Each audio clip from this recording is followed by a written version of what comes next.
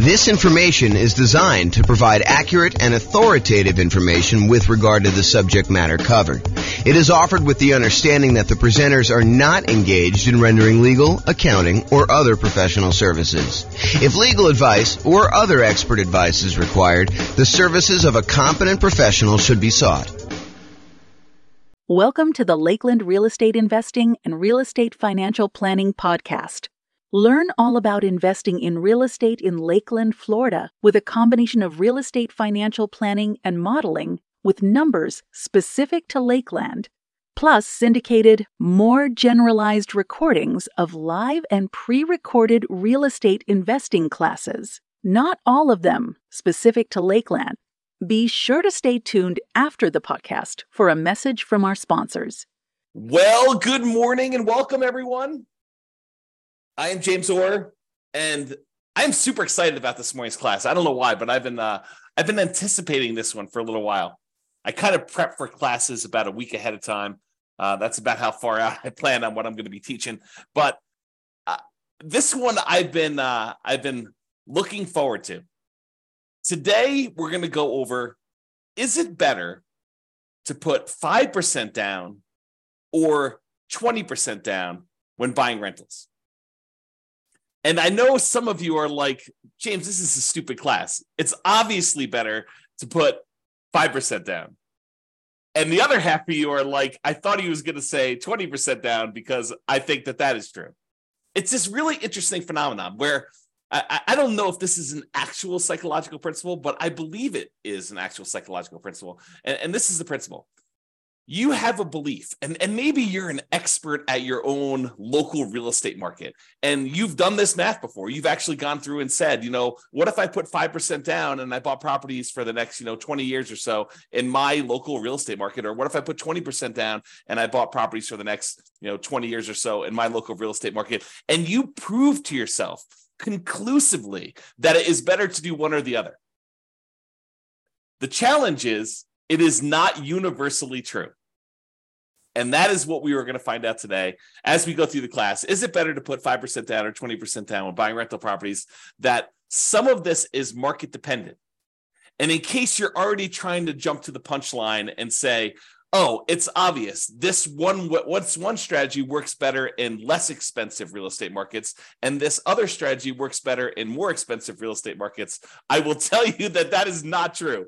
Oh my gosh, that's why this class is amazing.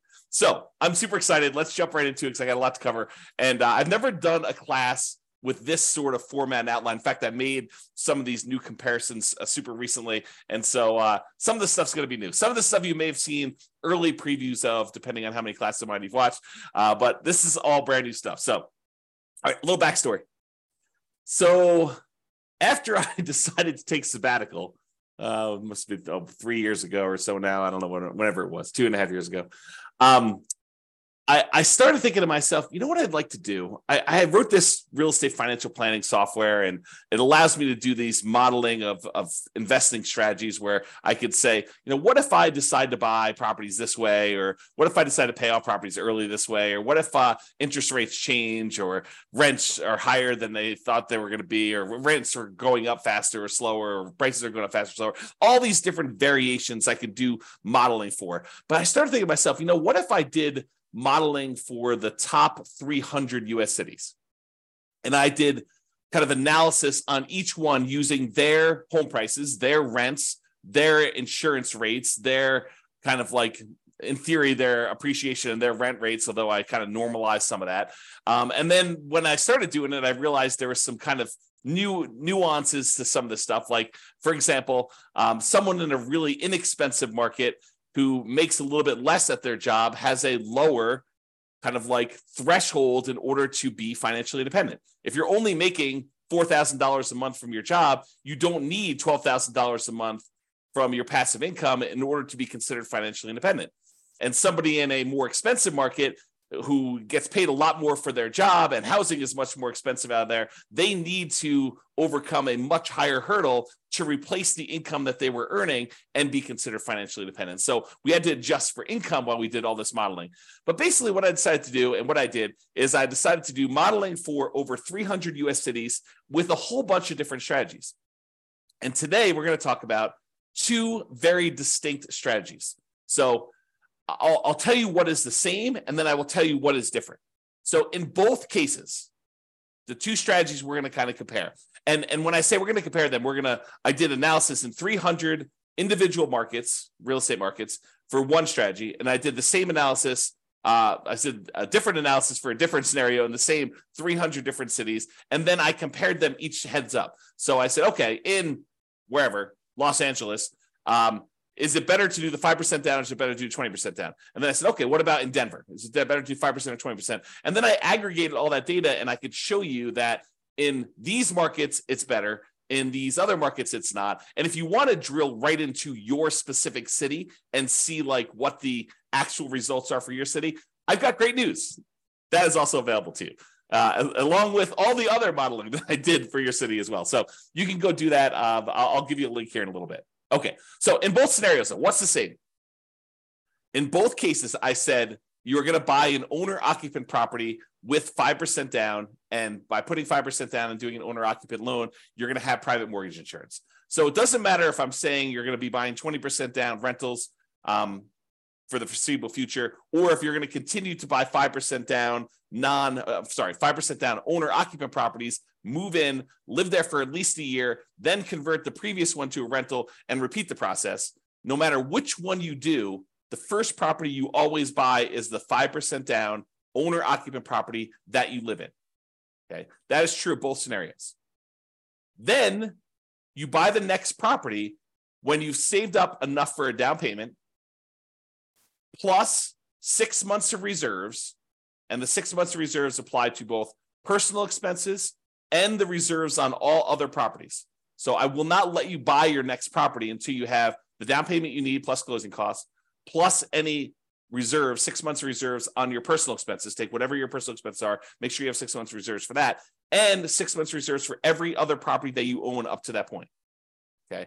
And you can't qualify for the loans unless you maintain a 45% or lower debt to income ratio. So if you wouldn't be able to get the loan based on debt to income, I say you can't buy it. And so I try to go and do this analysis. And so you can see that some markets that have, I don't know, less than ideal rental economics, it's going to be harder to buy properties than in markets where it's easier to have those rental economics, where the rent to price is better, in other words.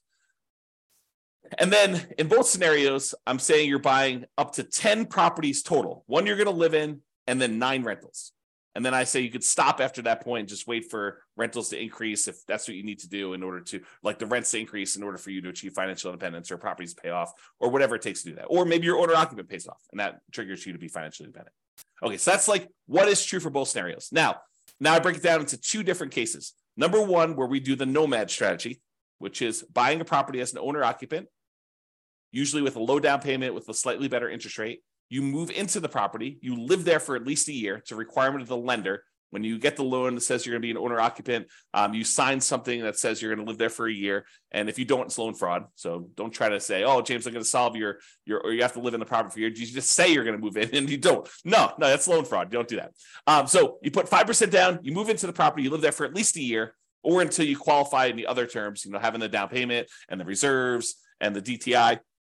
And then when you finally do qualify for the next property and you have the money, you buy another rental property, you buy another property as an owner occupant, I should say, you convert the previous one to a rental, and then you repeat this process until you have those 10 properties total.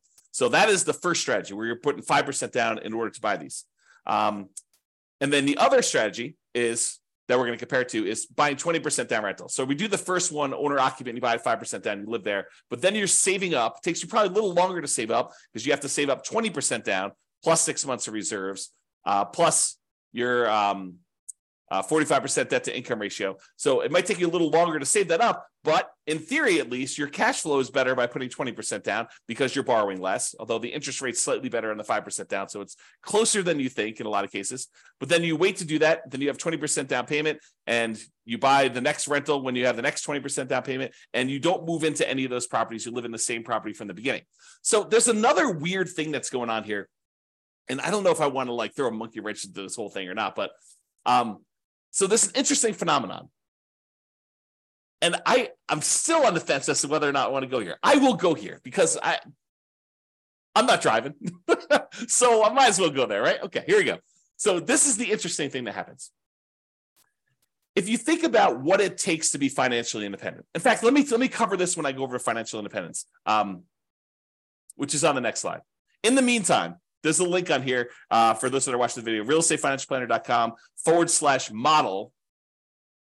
Allows you to see all the different modeling I did in 300 cities. And there's a specific page where I compare doing this nomad strategy, which is to buying the 5% down ones to buying 20% down. So you can see the link on there if you want to go do it. All right. So I'm going to I will remind myself to go over this little interesting quirk thing related to being financially independent and how it could be slightly different in the two different strategies. But let's say this. So one of the things we're going to talk about today is whether or not one strategy gets you to financial independence faster than another strategy. So in order to do that, I need to tell you what being financially independent means mathematically.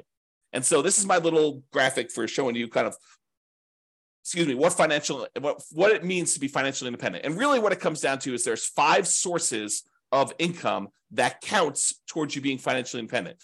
And for us, being financially independent means replacing the income that the person made in that particular city working their job, but now with income from their investments. Okay. So there's 5 sources. Number 1 source is any net positive cash flow from rental properties.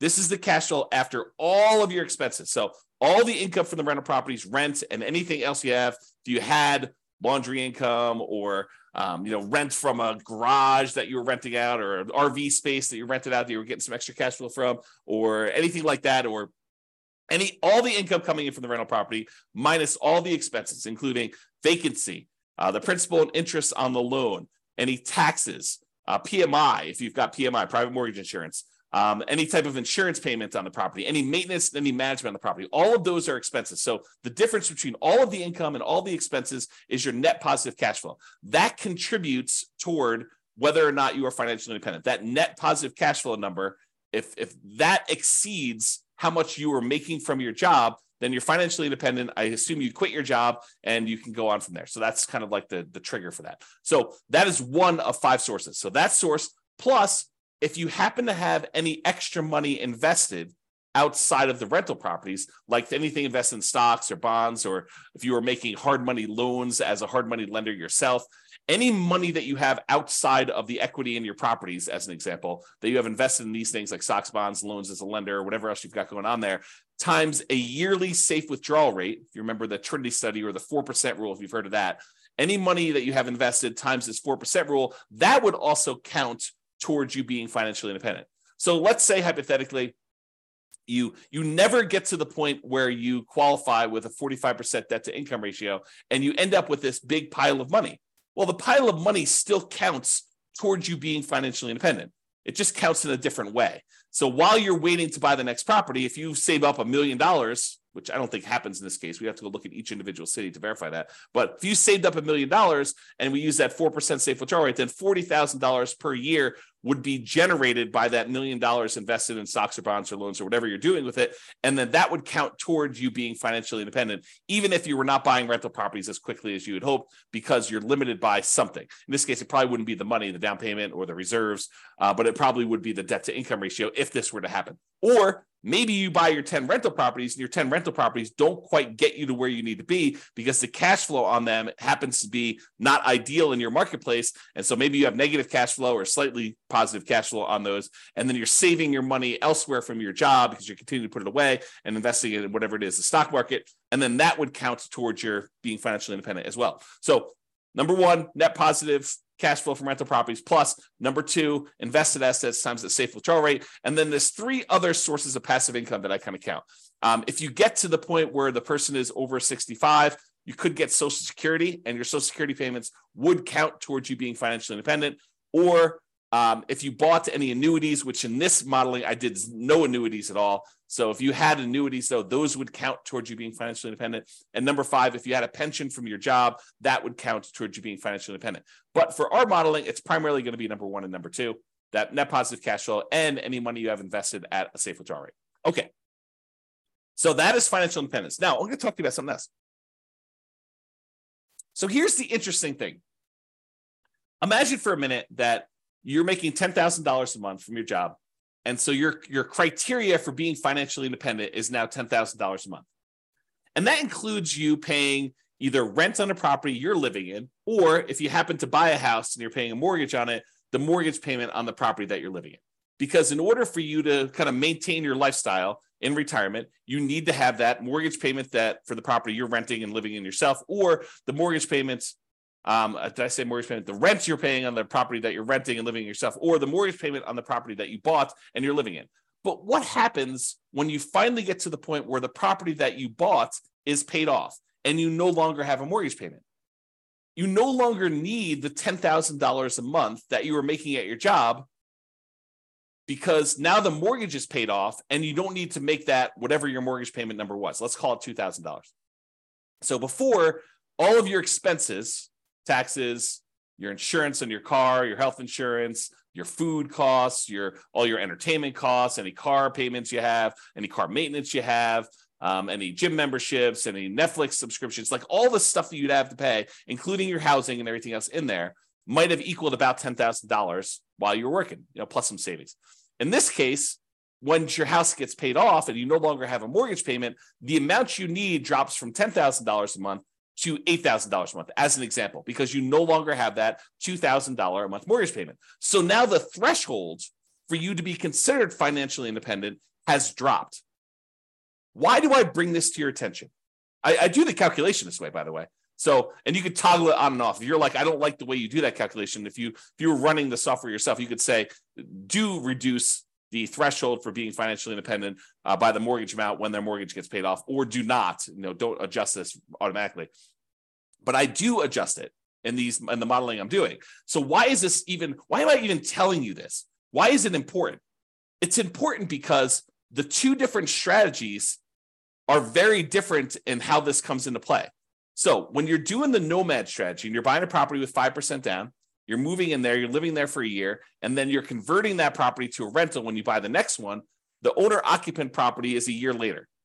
And when you do it again, you keep moving that year out that you buy your next owner-occupant property. So imagine you could do this in 10 years where you had enough money saved up and you're able to acquire the properties where you're able to do this in 10 years. Well, when does your mortgage get paid off when you do the nomad strategy? Well, unless you're making extra mortgage payments toward this property, the soonest it could be paid off is it takes you 10 years to acquire all the properties, and then that last one you're living in is a 30-year mortgage. So the soonest you could expect your mortgage to be paid off is 40 years. The 10 years where you acquired the 10 properties, but the last one is the one you moved into, and that's the one you're waiting to get paid off, because then you no longer have a mortgage on the property you're living in. So the soonest it could happen is 40 years. That's not true with the 20% down model, because the one that we live in with the 20% model is the first one we bought. So the soonest you could have a paid off mortgage in the first one is actually 30 years later. And this may come into play. If we don't quite have enough, if we're getting really, really close, but we don't quite have enough, maybe the reason why the one with 20% down becomes financially independent earlier is because their mortgage gets paid off, and then their threshold to be considered financially independent drops a little bit by whatever that mortgage payment was. And so that may move them over the edge and may bump them up. And we may see that in the data. Okay. So now that I've got off on a tangent, let's talk about some of the other assumptions. So I think I talked a little bit about this, but I'll cover them all just to make sure I cover them. So each city's modeling uses that city's median home prices and estimated rents on those properties. So I didn't go pick a specific property, and I didn't go pick this amazing deal that you could only get once every 15 years in that city. What I did is I said, look, what's the median home price there? And let's start sort of there. I don't want to be buying the absolute cheapest stuff on the market. That's kind of silly. I don't want to be buying the most expensive stuff on the market. So let's sort of pick the median most price of houses out there. And as soon as I tell you this, some of you are like, that's ridiculous. That's a ridiculous assumption for you to go use a median home price and estimated rents. I never am buying the median home price as an investment in that marketplace. And I would agree with you. I would say to you, I think that's true for a lot of folks. And so our modeling is sort of like a baseline for how this city might do. You should expect to pick better properties that are probably a little bit lower than the median and that have really good price to rent ratios. So it should improve from here. This is sort of like if you did this and you didn't do it amazingly well. As kind of a starting point. And I do other modeling where I say, look, we're going to buy 10% discount from the median. And I'll probably do some additional modeling where we do even more distinctions about doing that. And we apply some of the 88 strategies to improve cash flow in order to improve on that. So on all these models that I did not apply any of the 88 strategies we have to improve cash flow on these. So these are not like optimized plans. They're sort of like baseline, doing the median, doing what a typical rent might be on a median price property, which may not be ideal. I grant you that. Okay. The next assumption, the job income does vary based on the city. We don't assume that someone living in Los Angeles earns the same as someone living in Mobile, Alabama. We just don't do it because it's not reality. Most people getting jobs in Los Angeles are going to have a higher wage than someone living in Mobile, and the properties are more expensive in Los Angeles than they are in Mobile, and so they really do need that to be able to qualify. So the job income varies based on them being able to afford a property in that marketplace. I say, look, you need to have the same income in order to be able to qualify for a loan. Otherwise, there may be cities where I say they're making $10,000 a month, but $10,000 isn't enough to qualify to even buy a median property ever. So I limited that by saying the income you need says that you can qualify for a property, okay? Which means now that they need to replace that income in order to be financially independent. So because I gave them the boost of have a higher income to be able to afford to buy a property, now I say you gotta actually meet that threshold in order to be considered financially independent. So cities that have higher income also need more passive income, more investment income, more rental income to be considered financially independent, in case I was not clear about that. And we assume, the other assumption we have, is we assume that everyone starts with just enough money in down payment to buy that 5% down owner-occupant property with closing costs, which I assume to be 7% of the price of properties in their marketplace with a minimum of $10K. So if your market happens to be really, really inexpensive, where that would have been less than $10,000, I said never go below $10K. Everyone got at least $10,000. In markets where it's much more expensive to buy a property, those guys get an advantage of having a little bit saved up to be able to buy that first owner-occupant property with 7% of the price of properties in that marketplace, the median price of properties in the marketplace, as savings to start with, plus which means it's 5% down plus some closing cost money. And then interest rates are, as of right now, 6.5% for owner-occupant purchases with 5% down, plus a separate PMI, and 7% for non-owner-occupant 20% down purchases with no PMI. So I do penalize non-owner-occupant loans, which is the reality. So if you were going to go get an owner-occupant loan with 5% down, you'd be paying about 6.5 in our marketplace, a little bit higher, a little bit less, depending on when you time it. And I will change this over time and rerun the analysis. And then the non-owner-occupant guys are paying 7% for the 20% down, and they do not have PMI. A point on things changing over time. So I'm going to show you numbers from today. But if you come back, if you're listening to this recording after the fact, you may go to the page where you could see the details and the assumptions and the new modeling, and you may see all the numbers different than what I said. Why? Because if I come back in here and I adjust all the interest rates for all the things and rerun them, then they may be different. Some cities maybe do better, some cities may do worse. Or if you come to me afterward, you said, hey, James, I saw your presentation, and I'm going to ask you to do this for me at the end, but hey, I saw your presentation. I happen to live in Atlanta, and I've improved numbers for you using Atlanta, not ones where it's like I'm doing an amazing job and I'm able to get these like once in a lifetime deals, but deals that people can consistently buy in Atlanta. And it's not the median price, and it's not the rent you might expect to get on the median price house there. It is 25% below median or 20% below median, or whatever your numbers happen to be. And these are better estimates of insurance, better estimates of taxes. And so I can go ahead and give you better numbers for Atlanta. And so the Atlanta numbers may also change, which could change my numbers for like what percentage of these do better and what percentage, how much better they do. And so if you happen to be in a city and you have improved numbers for me, reach out. let's improve the numbers, we'll improve the modeling, and I'll redo all of the modeling for that city. So you tell me the new numbers, and it goes, I basically have a database, and then it reruns all the data from the database and creates all the comparison models for everything. We can do that for a city, okay? And one of my last assumptions is I did model this out for 100 years. And you might say to me, James, come on, 100 years? Why are you doing 100 years? Well, I was doing 60 years because I thought that was a much more reasonable time frame. But then some things were happening where people were not becoming financially independent in that 60-year period. And I thought to myself, well, what if it was at 60 years and 1 month that they became financially independent? So I was like, well, I'll just extend that a little bit. Maybe I'll do 65 years. And eventually I got to the point where I kept doing that. And I was like, why don't I just do 100 years and see who becomes financially independent in 100 years? Yeah, if it gets really, really far out, it's probably not going to be realistic to think about somebody becoming financially independent 92 years out. But I do run it that far out so that you could see what happens as an example. Okay. Now, if you want to see all the details of what I'm talking about, if you go to realestatefinancialplanner.com/model, you can either pick from a whole list of comparisons, what's better, 5% down, 20% down, which is what we're doing here, or 20% down versus 25% down, or paying PMI up front versus not paying, hiring a property manager versus not hiring a property manager. So there's all these different kind of comparisons I'm doing on there. Or pick your specific city and drill down into all the different modeling I did for your specific city. You can do that. Go to realestatefinancialplanner.com/model and you can see that. Now, I have to warn you, I sometimes wonder if I should lock down this analysis and make it only for clients.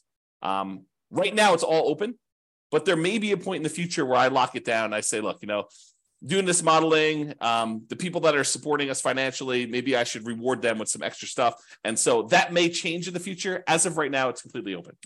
All right, with that being said, let's jump right into the data. So there's primarily two things I'm going to be looking at.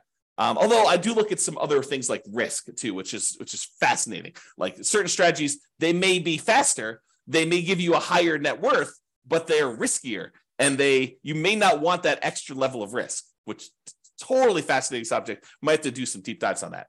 All right, so the two primary ones I'm going to discuss, though, two primary measuring metrics, so the kind of things I want to measure here are how fast they get to financial independence, how fast they are, the passive income they've got coming in from the rental properties, and any money they have invested times the safe withdrawal rate, or any of those other passive incomes like annuities, Social Security, or pensions. Like how fast do those get them to the point where it replaces their income? And secondly, net worth. Because you may say, look, I didn't technically get to financial independence, but after 50 years, I have $14 million in net worth. I can live off that. I may be dipping in more than the 4% safe withdrawal rate, or maybe my cash flow from rental properties wasn't good enough, but I could just sell the rentals, take all the money and do that, which leads me to another comment about this. I am not doing any optimization. There are strategies where you buy more properties than you need and you sell off some of them to pay off the remaining to improve your cash flow enough where that will trigger you being financially independent. I did not do that here. And that is a legit strategy for doing this. Or there are some strategies where you buy enough rental properties where eventually you get to the point where the equity in the properties, after all your expenses selling them, could be sold, invested in something like stock market, and use a 4% safe withdrawal rate, and that would trigger you being financially independent. Or maybe taking some of the extra cash you have on the sideline and paying down the mortgages that you have, paying them off, using that money, and that might trigger you being financially independent faster than these ones. This is sort of like plain vanilla versions of 5% down nomad or 20% down non-owner occupant. So with these plain vanilla versions, that's what we're covering today. All the additional modeling I do later, where I talk about, should you do this versus this, and how much difference does that make? We're going to go over all that over time, not today, but that will be addressed and discussed, and we'll kind of get there. Okay, so I told you there were two things we're measuring: when financial independence was achieved, and I usually measure that in months, and then your net worth, which I measure in dollars. So let's jump into it. In the baseline nomad model, which is putting 5% down, 17 of those did not technically achieve financial independence in that 100-year period, but they still had significant net worth. But 17 of the 300, I think there's 305 but it's just over 300 U.S. cities. So 17 out of the 300 or so that we have there never technically achieved financial independence. They have significant net worth, but they didn't achieve financial independence. In the 20% down group, of all the analysis we did for the 20% down group, 22 of those didn't achieve financial independence in that 100-year period. Again, they had significant net worth as well, but there were a certain number that just never quite got there. Rough markets where it's really hard to make rental properties work. So, a little bit less than, I guess it's probably about 5%, a little bit more than 5% or so. If you think about it as a percentage of the 300 cities, it was really, really hard to make the economics work in that marketplace. Now, as another side note, the people buying 20% down non-owner occupant properties, they could have just as easily said, look, I'm saving up my money. Why don't I go buy rentals in a property where the economics do make sense? I could have bought properties in a property where cash flow made a lot more sense than buying in the market where it's really, really hard to make cash flow. I didn't model that, but that's a reality, right? You can't quite do that with the nomad strategy because you're putting 5% down and you're moving into the properties and living there. Unless you plan on living in the other city, you're not going to be able to do it remotely, right? But the 20% down one, you could have, okay? There were 17 cities where both of them never achieved financial independence. So all 17 of the ones where nomad didn't work, it didn't work for 20% down either. And then in addition to that, there were 5 more with the 20% down where that didn't work. And these were markets where it was exceptionally hard to make real estate investing work with our current assumptions. Remember, not doing amazing stuff, not doing 88 strategies to improve cash flow, not doing any of that stuff. So this is sort of like the baseline sort of, not worst case scenario, but like medium sort of case scenario where I'm not really trying that hard in order to make this work. Okay, so here's the numbers though. 20% down achieved financial independence faster in 171 cities. So more than half the time, it was better to do 20% down.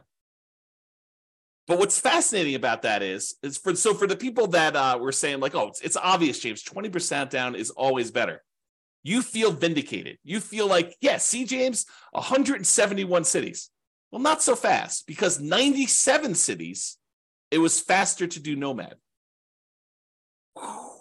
Mind exploded because it's crazy to think about this. There are some cities where you would be better off doing 20% down, and there are some cities where you would have been better off doing the nomad strategy in order to achieve financial independence faster.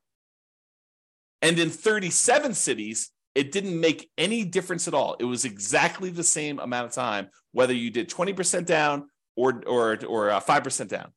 So in 37 cases, it didn't matter. You could have chose whatever you want to. So about 10% of the time, a little bit more than 10% of the time, it didn't matter which one you choose. Pick either one you want. But in 171 cities, a little bit more than half the time, you would have been better off doing 20% down. In about a third of the cases, you would have been better off doing nomad. That's crazy. That's really crazy, right? This is the same data broken out a different way. So the red sections show you how many of the cities achieve financial independence in this sort of time frame. So there were about 5 nomad cities where people were doing the nomad, that they achieved financial independence in less than 100 months. Only took them about 100 months to be financially independent doing the nomad strategy in that particular city, which is crazy. But there's only 5 cities like that. There were about, I don't know, whatever this is, 13 cities where it took just over 100 months, probably in the 100 to 150 months. And then there were 15 cities where it was in that, I don't know, 130 to 160, 130 months to 160 months. So about 10 years to whatever that is, 14 years, somewhere in that ballpark for doing that.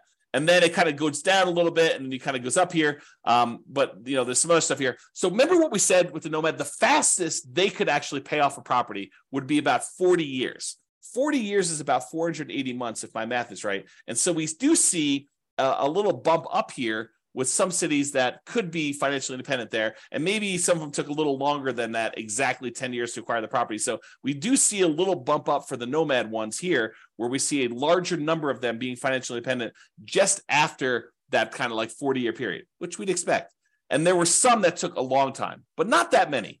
It's a relatively small number that took more than this really long time to get that.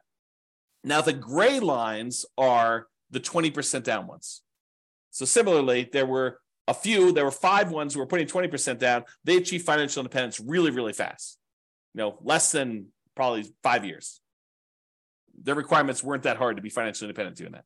And then there are a whole bunch here that kind of like increased over time, and you can see where they are. Now, just visually looking at it, it's kind of hard to do, but visually looking at it, it almost looks like 20% down shifts a little tiny bit to the left. So my gut feeling, just glancing at this and not doing any math on it, and I could be totally wrong about this, it seems as though 20% down is the tiniest bit faster, the tiniest bit shifted to the left, where we front load like how many months it takes to be financially independent. All right. Now, before, remember I asked you, you're like, so James, it's obvious it's the more expensive cities that are the ones where it's harder to be financially independent. And so those are the ones where it's better to do whatever strategy you think is true, right? Which I'm going to show you is probably not true, okay? So this is a chart showing you how much faster one strategy is over another. And so I'll describe what's going on here by taking like one dot here. So let's just take this dot. So in this city, because it's green means that 20% down was better by that many months. So in this dot, putting 20% down was about a little bit less than 50 months faster, a little bit more than 4 years faster to do 20% down than doing Nomad.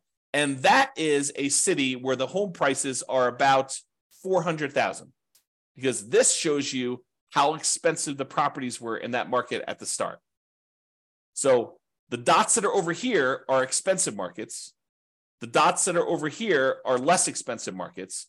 And if they're green, it means that 20% down was better by that number of months. In most cases, it's going to be less than 4 years difference. Well, 4 years faster, because this is the 50-month range. So 20% down was less than 4 years faster in most of these dots. Versus over here, where the dots are red, that means that Nomad was faster by this number of months. In this case, right here, this is about, 70 months faster. So in a market that was a little bit less than $250,000 properties, Nomad was about, 7 years or so faster. Seems like, whoops, I clicked on the button. And so you got to get a feel. And then these gray dots are on the zero line where those are exactly the same. Now, if you said, it's because they're all in really expensive markets, that's why 20% down is all better, we would expect to see a whole bunch of green dots over here with expensive markets. And if you said, hey, Nomad is better in really expensive markets, those show up over here, we'd expect the dots to be over here for doing that. But as you can kind of see, most of these things are clustered where they're relatively evenly distributed by price. There's not like all of them are on one side of the line or all of them on the other side of the line based on a certain price being there. And so you could see it's relatively even. It's not a price sort of thing in that marketplace. Now, I will point out one thing, though. There are times when Nomad is a lot faster, a lot of number of months difference, where most of the time, the 20% down, well, it may be faster. It's not that much faster, less than 4 years. You can kind of see that. All right. But there are times when Nomad is significantly faster. And so you might want to consider that when you're thinking about which strategy to use as well. Okay. All right. So we talked about speed to get to financial independence. Now let's talk about net worth. So as far as net worth goes, you have a higher net worth. I picked 40 years in the future as an arbitrary stopping point. So this is the net worth at year 40. 40 years in the future from when you start, you have a higher net worth, starting with the same exact amount of money, by the way. Everyone starts the same money. Everyone starts with the same earning power in that city. So I'm comparing the same city to the same city. So we're saying that a higher net worth is a comparison between the same city, Atlanta to Atlanta, LA to LA, Denver to Denver. Like we're comparing the same city to the same city. We're not comparing one city to another. So in that case, 103 of the cities, you would have had a higher net worth doing the Nomad model than doing 20% down. So about a third of the time, you would have a higher net worth being a Nomad at year 40 than doing 20% down. In about 189 of the cities, you would have a higher net worth putting 20% down than doing Nomad. So squint really hard. It's like a third of the time better for Nomad, 2/3 of the time better for 20%. And honestly, 13 cities, you didn't have a difference where net worth was essentially the same. Okay. And we'll go over some of these numbers here a little bit better. Oh, I want to also point out that when I talk about these net worth numbers, you're going to hear some numbers here in a minute about like, they have $11 million or something like that. Realize that's $11 million in 40 years in the future. And so it's an inflated dollar because there's inflation happening over that time. It's like having about 1/3 of that today. So if you want to say like, well, what is that in today's dollars? The general rule of thumb using a 3% inflation rate is we're going to see about 1/3 of that value 40 years in the future. So if it's $12 million 40 years from now, it's going to be about $4 million in today's dollars, if you think about that. All right. Remember we did that chart before where I told you how much longer it took to be financially independent? And I broke it out by showing you here's where it gets more expensive with the houses, and here are the least expensive, the less expensive houses. And the ones that were green were for one strategy, and the ones that were red for another strategy. We did the same chart, but now we're talking about the difference in net worth. And so the green ones are where Nomad has a higher net worth, and the red ones are where the 20% down has a higher net worth. And you can see there are times when the net worth is pretty significantly higher for some of these strategies. And you can see that because the red ones tend to cluster closer to the zero line, that means that the difference in net worth is slightly lower for a lot of these for 20% down.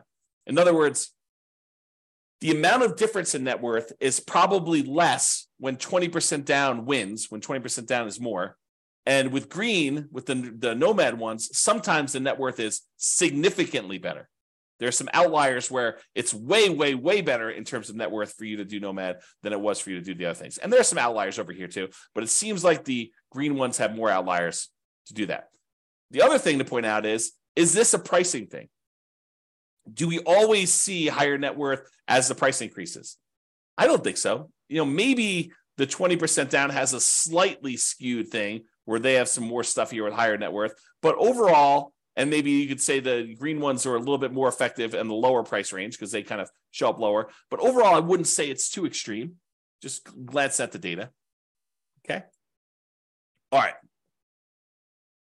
So it is possible, even with 6 months of reserves before you buy your next property, if a property has really ugly negative cash flow and your savings rate isn't enough to supersede that, it's possible you could run out of money doing these strategies. And so there are 9 cities where you possibly run out of money doing this strategy when you're doing Nomad. And there are no times when you run out of money putting 20% down. So that's super interesting. But remember, we're not doing optimized plans. We're not, and you could just as easily set aside the negative cash flow you needed to do this. I didn't model it this way, and it's why they ran out of money. But you could set aside negative cash flow, and I didn't optimize and improve cash flow. We didn't buy better type deals to do that. So it's something we could fake, and it's not that many, right? I mean, we're talking like 9 out of 305 or cities or something like that. And 296 of the cities, you did not run out of money, and it was basically there. Okay. And so if we did this in real life, we could probably get rid of these 9.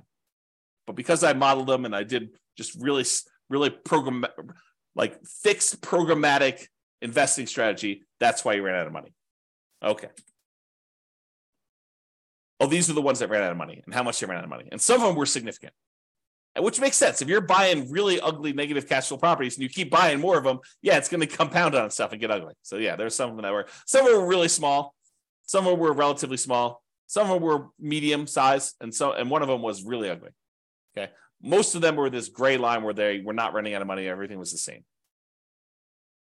And it tends to be more expensive properties, clustering around this 1.5 million and up range. So in markets where it's much more expensive, it's much harder to make the positive cash flow work. Those are the ones we're seeing that with. Although there were a couple down here where you just had ugly ratios. And this could be another situation where, I'm using numbers that I think are realistic, but I'm not an expert at whatever city they are. I don't even know. But, I'm not an expert at whatever city. And you look at my numbers, you're like, James, no wonder why your numbers aren't working. Your rent is about 20% low. Okay, well, tell me that and we'll fix them. All right, here's the summary. I break down the summary in 2 ways. I look at what the average was for all 300 cities. And then I also look at what the median was. So the average is you take all the numbers, you add them together, you divide by however many there were, 305 or something like that. The median says, okay, stack all the numbers so that the lowest number is up here, the highest number is down here, and pick the middlemost value. So it gives you an idea of what the middlemost or the median number would be. Okay, so let's look at this. As far as median goes, the middlemost number, the median most net worth, the middlemost net worth doing the Nomad model at year 40 is about $8.2 million. So half of them were better than that, half of them were worse than that for how much net worth you'd have. $8 million versus it's at $8.2 million. 20% down is $8.9 million. So it's a little bit higher in terms of net worth on median, a difference of about $640,000. So again, 40 years in the future, it's really a third of that. So it's like a $200,000 difference, or about 7.8% difference. Not like nothing, but not crazy extreme either. So the difference between net worth between these two, 40 years in the future, it's about $640,000. It's like almost being a difference of $200,000 now on a $3 million-ish net worth. Yeah, not super crazy significant in my opinion. Okay. The median, as far as whether they were short on money, the typical property was not short on money, never ran out of money. And we, in the median most case, we bought all 10 properties in both situations. And as far as how long it took on median to achieve financial independence, for the Nomad model, the middlemost number was 529 months, which if anyone wants to do the math, what's 529 divided by 12? Let me use my calculator. I'll tell you a second. Let's see, calculator, 529 divided by 12. So about 44 years on median. So half of them were better than 44 years, half of them were worse. In terms of 20% down, 509 months divided by 12, 42 years. A difference of about 20 months, a little bit less than 2 years difference between those two for the middlemost number. Now, in terms of risk, because I'm running a little bit short on time, I'm not going to go like crazy into risk, but I will just point out to you that the Nomad model was better in half of the measures of risk, and the 20% down model was better in the other half of the measures of risk.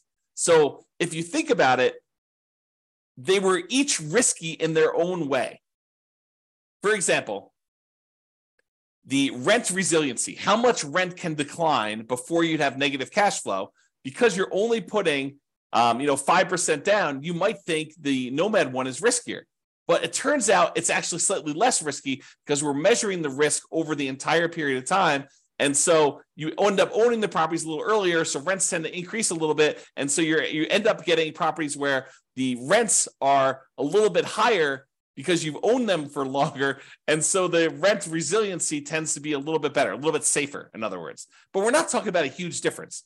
In the rent resiliency over the entire period for Nomad, it's 36%. And the rent resiliency for 20% down is 33%. So the Nomad strategy is about 8.3% better, not points, but 8.3% better. So it's a little bit better, marginally better.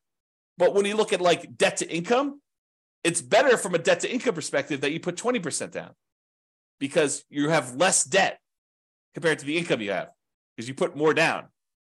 The Nomad strategy is much more highly leveraged. So when we measure it that way, 20% down is less risky. It's interesting, but that's kind of how it works. Like you give and take on some of these risk measures to do it. And I'll point out, sometimes there are strategies where it's way better to do one strategy. It's really clear. And then you got to decide, are you willing to take on that extra risk in order to have that? Okay, so we covered all the median ones. I did the same thing for averages.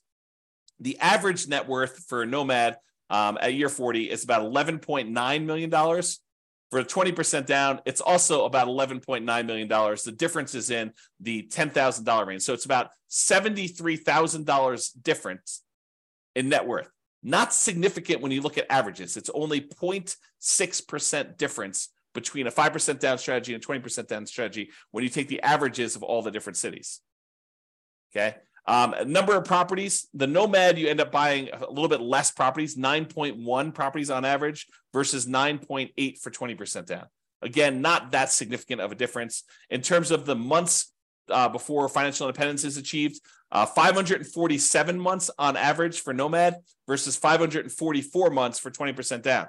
It's only 2.6 months difference on average. That's really very similar. I mean, that's like a rounding error in whether one person increases rent on a property early or not. It's really not that big of a difference at all. So they're interchangeable. And again, it's very similar risk.